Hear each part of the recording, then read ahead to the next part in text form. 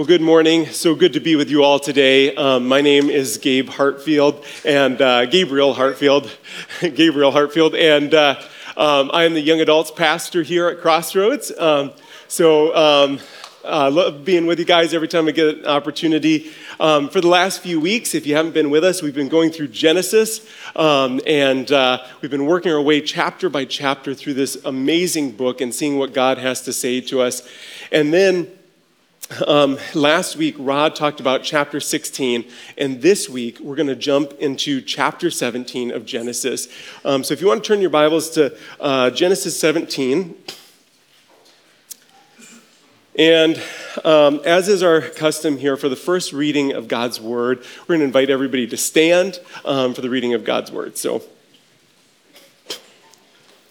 I'm going to read a larger chunk here, but Genesis 17, Verse 1, it says this: When Abram was 99 years old, the Lord appeared to him and said, I am God Almighty. Walk before me faithfully and be blameless. Then I will make my covenant between me and you and will greatly increase your numbers.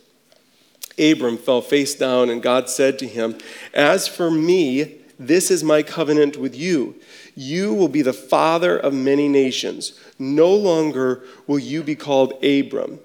Your name will be Abraham, for I have made you a father of many nations. I will make you very fruitful. I will make nations of you, and kings will come from you. I will establish my covenant as an everlasting covenant between me and you and your descendants after you for generations to come, to be your God and the God of your descendants after you. The whole land of Canaan, where you now reside as a foreigner, I will give as an everlasting possession to you and your descendants after you, and I will be their God. Then God said to Abraham, As for you, you must keep my covenant, you and your descendants after you, for the generations to come. This is my covenant with you and your descendants.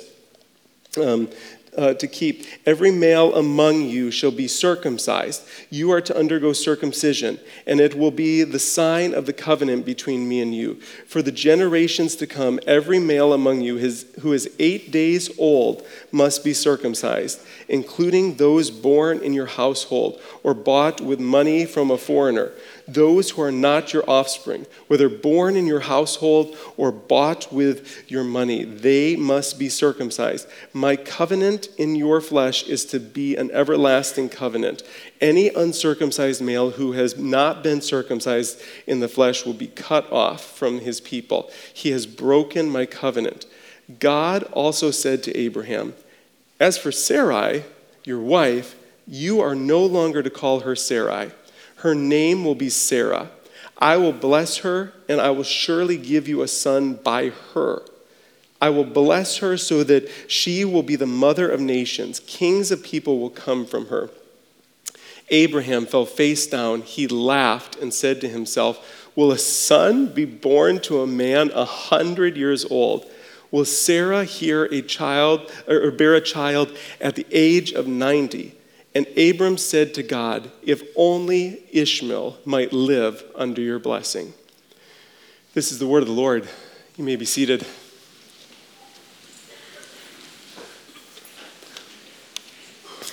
Okay, so when we look at this section, it's kind of organized into 3 different sections. Each one of the sections starts with the same phrase. It starts with this. You can see in verse 4, God says, As for me, and then verse 9, it says, As for you, and then verse 15, As for Sarai. So each section starts with this as for, and he's listing out the terms of the covenant for them. And so it's broken into these 3 sections. Now it's important to know that it's not just these 3 sections, they're not just about the covenant, but each section is God saying, this is how I'm going to keep my word, okay? As for me, this is how I'll keep my word to you. The next section, verse 9, as for you, this is how I will keep my word through you. And then this is how I'll keep my word to Sarah.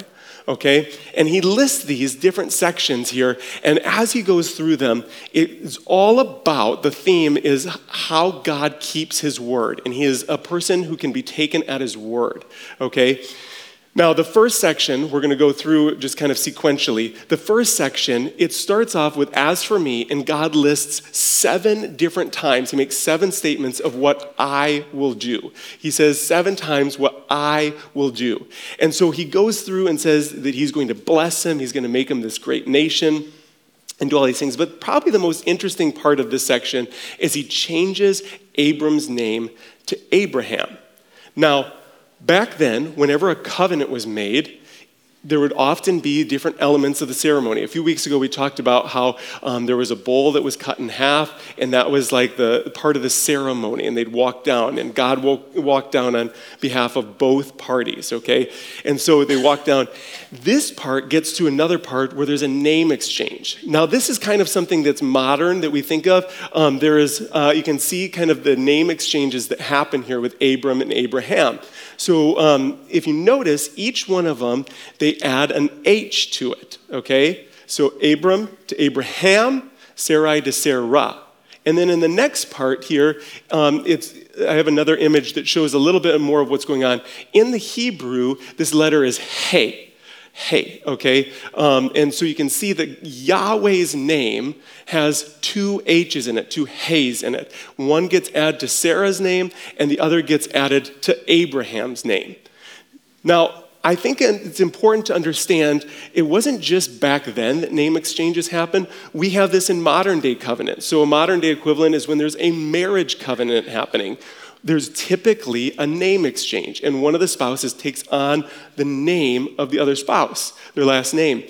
This is what's happening with God here. He's actually giving them part of his name. He's placing it as part of them.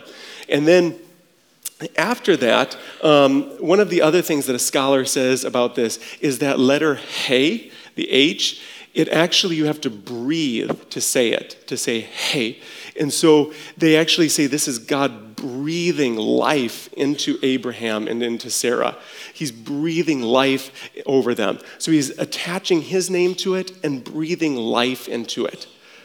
Now, there's a lot of people who had name changes in the Bible, okay? You can see there's a list I have here, a list of different names that get changed. So Abram to Abraham, father of many. Sarai to Sarah. Real quick, you guys can hear me good? Yes? Okay, good. I just was playing with my mic for a second. But Jacob, who's deceiver, gets his name changed to Israel. That's kind of a spoiler for a few weeks from now. This one, not as many people know, but Hoshea gets changed to Joshua. He's the one that walked around Jericho. And then Simon gets his name changed to Peter, or the Rock. Now, I feel like Dwayne Johnson took this a little too literally, and I feel like I've always wanted that too, like my name to be the Rock. It's just got so much power in it. And I think one of the things that's a little bit frustrating, like when I'm reading the text and almost frustrating about God, is there's sometimes where God, he says something as though it's going to happen, like he says something that doesn't seem true, and then acts as though it's going to happen.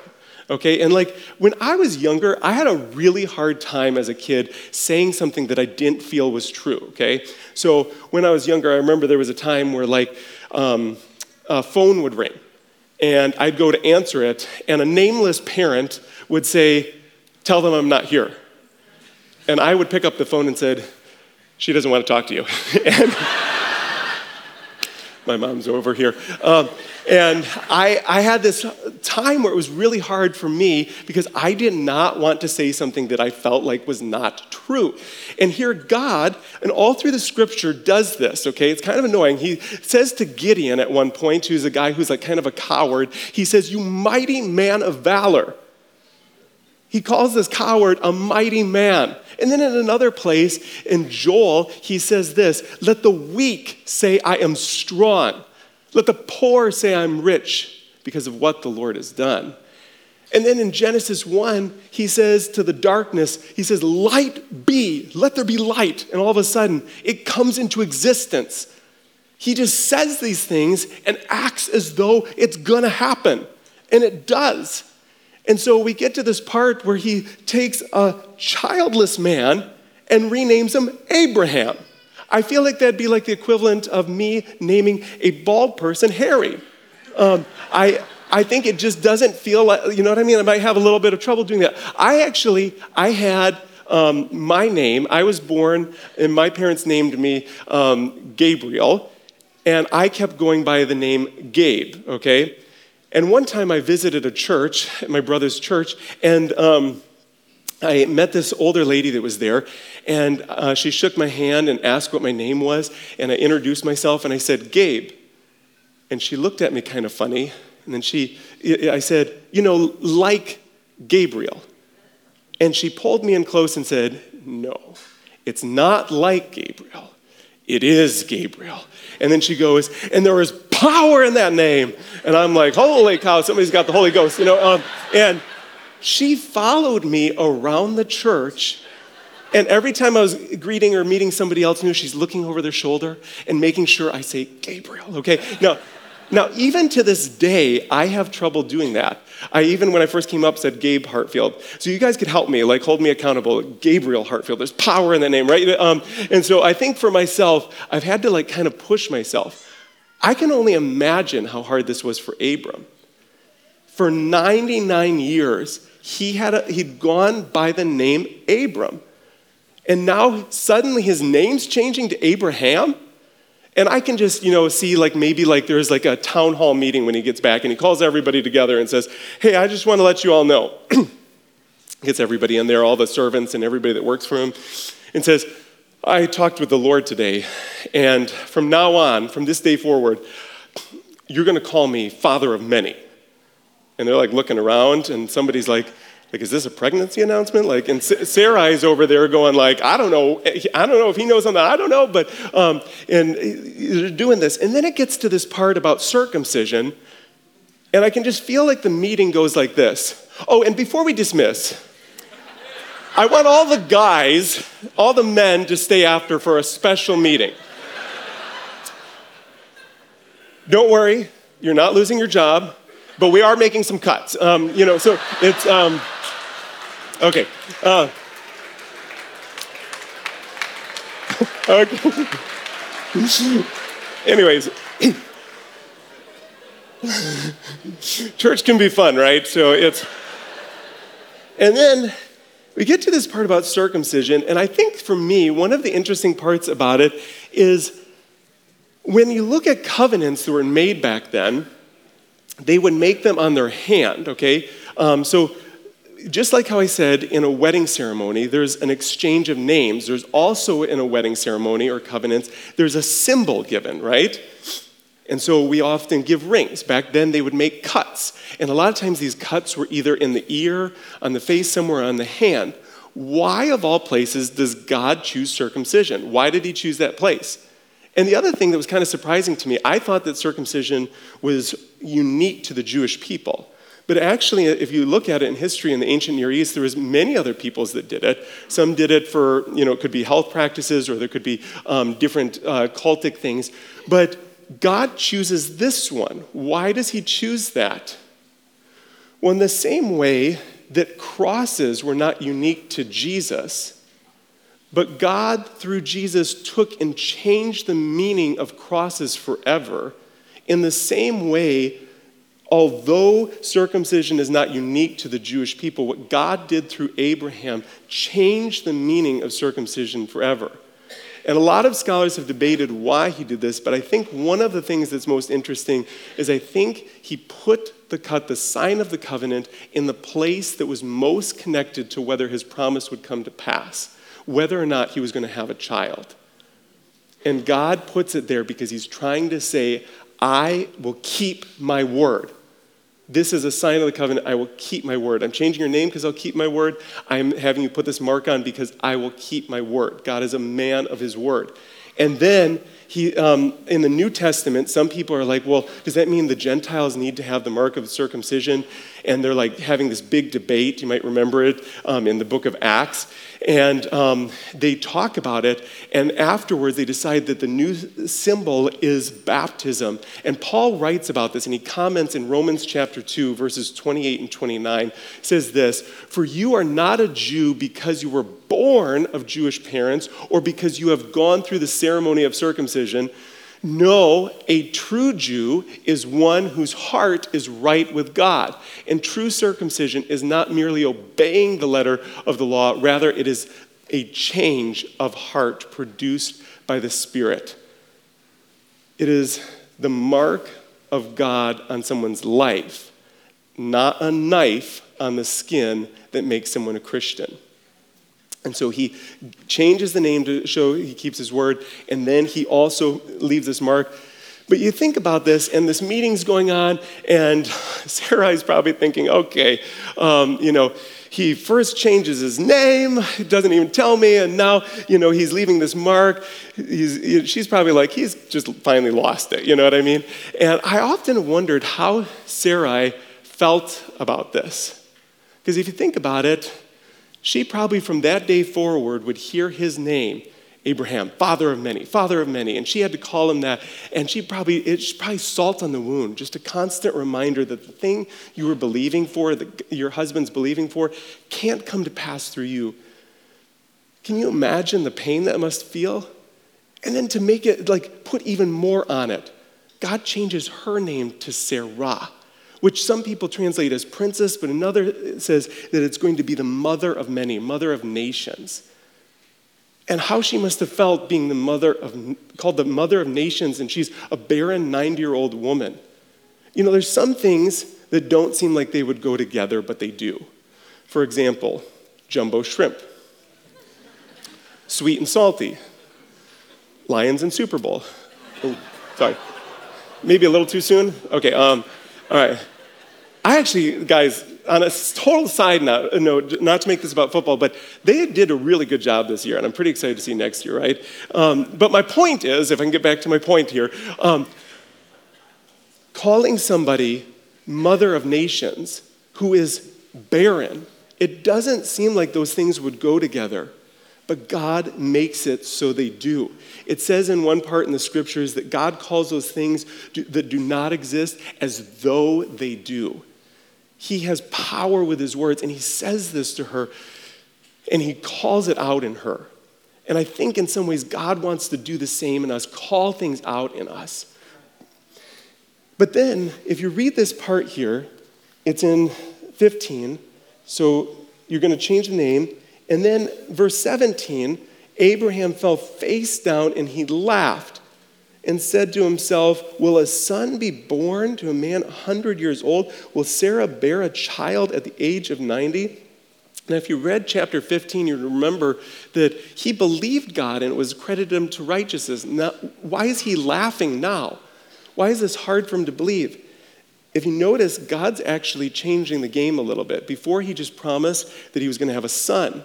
But now he said, it's going to happen through your 90-year-old barren wife. And if it doesn't happen, I am a liar." And God is staking his name and his reputation on this. Why is God doing that? Why does it seem like he's flexing or trying to show his power? Verse 18, and Abraham said to God, "If only Ishmael might live under your blessing." Then this part we didn't read yet. Verse 19, God said, "Yes, but your wife, Sarah, will bear you a son, and you will call him Isaac. I will establish my covenant with him as an everlasting covenant for his descendants after him." So he says that, yes, I understand that you're concerned about that, but it's going to happen through Sarah. Why is God stacking the cards or the odds against himself and almost making this promise harder? Why is he doing that? Now, if you weren't here last week, in Genesis 16, Rod explained that while God had promised that they were going to have a child and have a son, Sarai, like years and years are going by and she's not sure what to do because she's barren. And so she takes matters into her own hands, brings her servant Hagar to Abraham and has them sleep together because she's like, well, if God's not going to do anything about it, I'm going to just make it happen. I'm going to help God. Now, we falter or criticize her, but have you ever been in a place where you've believed God for something for years? Maybe you've prayed for something for years. If you're single, maybe it's that you've believed God or been praying to get married one day, to find a spouse, and it hasn't come into being yet. Or maybe you're married and you haven't had a child, and you're not sure if you can, and all of a sudden this fear comes over you with that. Or maybe it's you're a parent and you have had a child, but your child has turned away from the Lord and you've been praying and praying and hoping, but you haven't seen any change yet. Or maybe you've been praying about a job that you want to get, but you haven't seen the change yet. Or there's something in your life, like maybe a broken relationship, and you're believing that it'll be reconciled, that some forgiveness will happen someday. Or you're ill, or you know somebody who's ill, or somebody that's handicapped, and you're not sure if your prayers are going to come to pass for this person, or somebody that you want to see come to know the Lord. And you've been praying and praying for years, and it's got to the point where you're just about to throw the towel in and be exhausted. Maybe what she did, if you're at that point, can be kind of rational. Like there's, I think, 3 ways I see people respond to this often. 3 common responses. There's sometimes where if people have been praying and they haven't seen it come to pass, sometimes they just conclude, well, maybe there is no God. Or 2, they think, all right, maybe God does exist, but he's not good. Or 3, well, God exists, but he's taken his sweet old time, so I'm just going to be God and do it myself and take it into my own hands. And that is exactly what Sarai does. She decides, you know what? He's taken his time. He said it's going to happen. I'm just going to cheat the system and make it happen. Have you ever wondered how that made God feel? That they don't think he can keep his own promises, and so they're going to try and push it in their own way? Have you ever had it where you were playing a game and you could kind of tell the other person let you win? Like, does that feel good, or does it feel like an insult? Insult. I remember, I'll just tattle on myself for a second. When I was first dating Montana, my wife, I remember we were playing ping pong, and at one point, sorry, I'm not sure what I was trying to say there, but we were playing ping pong, and all of a sudden, I just decided, you know what, I'm just going to let her get a point. And so I tried to act like I went for it, and it goes off the table. I'm like, oh, and she goes, don't you do that to me. I want you to fight me. I want to know that you're giving me your best, because she wanted to prove something, okay? She didn't want me to just give it to her and give a pity win. I've had this too, when people just let me win. Maybe you can relate to this. I'm a new husband, and so when our car wasn't working, she was like, well, we can call the mechanic. And I was like, no. I can fix this, okay? I can do it. I'm a man, and I looked up some YouTube videos, called my dad, and then I went out and fixed the car. But there's sometimes where something rises up in you where you feel like you've got to prove it. There was this movie a few years ago. I don't know if you've seen it. There's there's Monsters, Inc.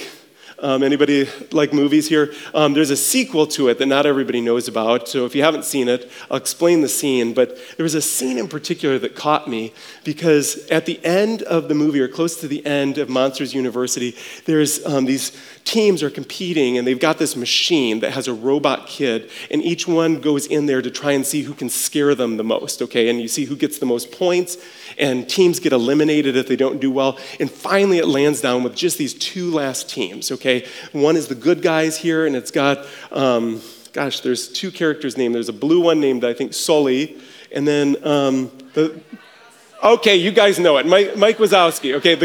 He's the green guy with one eye. Anyways, and then there's the bad guys team, okay? And they rush in, and they're doing their thing, and it comes down to the wire, and it's the last person to go in. And of course, it's Mike, okay? And the whole team is depending on him, like if he can do it. And so he rushes in, gives his loudest roar, and sure enough, it wins. It gets the max points, and they win, and there's this huge celebration. I'm like, well, that was a very predictable movie. And then it takes a twist.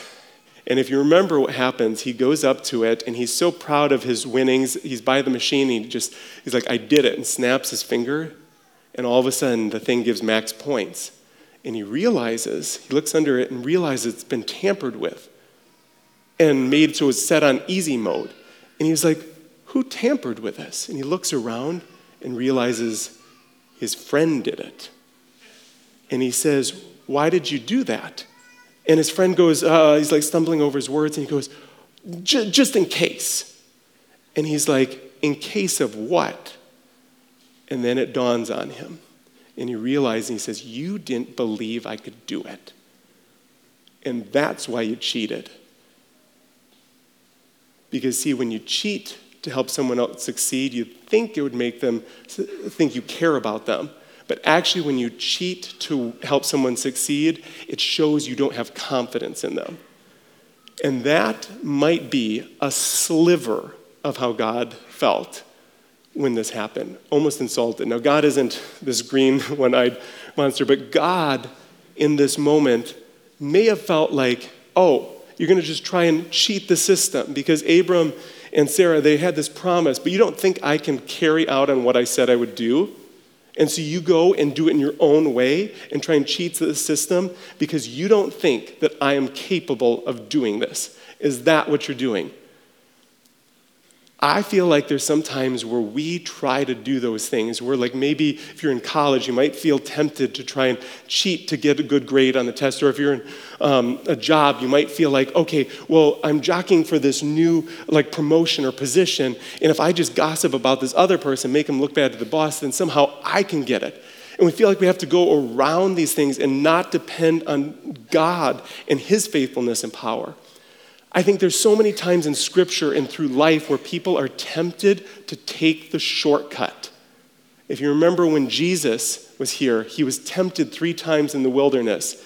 He was tempted to, the devil said, if you worship me, I will give you these kingdoms. They were already promised to Jesus. And every single time he's tempted, he says, it is written. Why does he say it's written? Because he knows that God can be taken at his word. And he keeps quoting, it is written, it is written, it is written. And then when Jesus is about to go to the cross, all of a sudden this pressure to find a loophole, another way to cheat the system or go around this pressure. And 3 times he prays, not my will be done, but your will be done. Not my will be done, but your will be done. And in those moments when you feel the pressure to try and manipulate or try and make it happen in your own way or striving of the flesh, would you pause for a second? Remember what Jesus said. Not my will be done, but your will be done in this situation. When you've been exhausted and you feel like it's never going to come through and you're tempted to just try and react in your own ways, would you pause and say, it is written. And you remember what Jesus says, not my will, but your will be done. And every time you feel that pressure, you say, I am going to stand on God's word. And remember that He is not a man that He should lie, but He keeps His word. He can be taken at it and be trusted. And I think that's why God is trying to show over and over again that this is why I'm going to promise this to Abraham, and I'm going to show my power on your behalf, because I want to show you that I am a God you can trust and depend on. I'm reliable. And if you think about it, this can even change your prayer life. Sometimes I'm so convinced that the reason why we pray such weak and anemic prayers is because we've forgotten who God is. That's why at the start of this chapter, in verse 1, God introduces himself and he says, I am God Almighty. This is the first time that name has been used in the whole Bible. I am God Almighty. El Shaddai is what he says. And he's trying to say, I am powerful. I am all powerful and I can do whatever I want. And I can change situations however I want. Would you look to me and trust in me? Would you remember my power? in every situation of your life, even the ones you're exhausted and just feel beaten down by and feel hopeless, that he is El Shaddai. I remember when this started to hit me a few years ago, I had a friend that he basically had an addiction to drugs. And he had stole from me and my roommate to try and pay, to get more money to pay for substance. And I remember I was just walking around. I didn't know what to do in this situation. And I was praying, and I was saying, God, if you can do something. And all of a sudden, I felt like God just stopped me in my tracks and said, what do you mean if I can do something? Don't you remember who you're praying to? And all of a sudden, it just lit a fire in me and changed the way I prayed that day. And I remember saying, you're the God who broke Israel out of bondage in Egypt. And if you can do that back then, you certainly can do it now. You can break this person out of bondage and bring freedom in their life. And that day, the person called me and they said that they admitted themselves to rehab. Now, that is a situation where I saw a prayer happen right away, like get answered right away. But I want to point out one thing. Sometimes we think that faith is all about the results. But if you look at Hebrews 11, where it lists all these different people who were heroes of the faith, a lot of them it lists and it says they did see God's promises come through. But then at the end, it says there's a bunch of them that never saw it happen in their lifetime. But all of them, the ones that got answers and ones who didn't, they all were commended for their faith. And so faith isn't always about the results. It's about the process and continuing to stand firm even when you don't see it. Because faith is the substance of things hoped for and the evidence of things unseen. And in your life, you may be tempted to just throw the towel in, give up on God. But I'm telling you, I've learned over and over again, and many people in this church, that God is faithful and he keeps his word. He's El Shaddai. He's an all-powerful God. And I think one last thing on this is, did you notice verse 20? Verse 20. After all of this has happened and he's said, he's changed the name, he has given the sign of circumcision, he's renamed Sarai, he says in verse 20, and as for Ishmael, there's a fourth and as for. I thought there was just three, but he lists, and as for Ishmael, I have heard you. I will surely bless him. I will make him fruitful and will greatly increase his number, and he will be the father of 12 rulers, and I will make him into a great nation. And what this is showing, because some people might have thought that Ishmael was just a mistake or like their blunder, it was them trying to do it in their own power. But God, the God we serve, is the same today, and he says that every mistake, every sin, he can redeem that. That's why in the New Testament, when it says, if anyone is in Christ, he's a new creation. Old things are passed away. Behold, all things are new. You can stand on that and take him at his word that he can redeem everything in your life, the good things and the mistakes and the bad things. And I think his faithfulness even to Ishmael shows that. And because of what Jesus did on the cross, we don't have to worry about whether he can redeem those. We already know that it's finished. And the thing is, Abraham got up and he took action that day. From that day forward, his name was changed, and him and his whole household got circumcised, and all God's men said, ouch. And last night, when I was studying for this passage, my dad sent me Romans 4, where Paul is actually talking about this.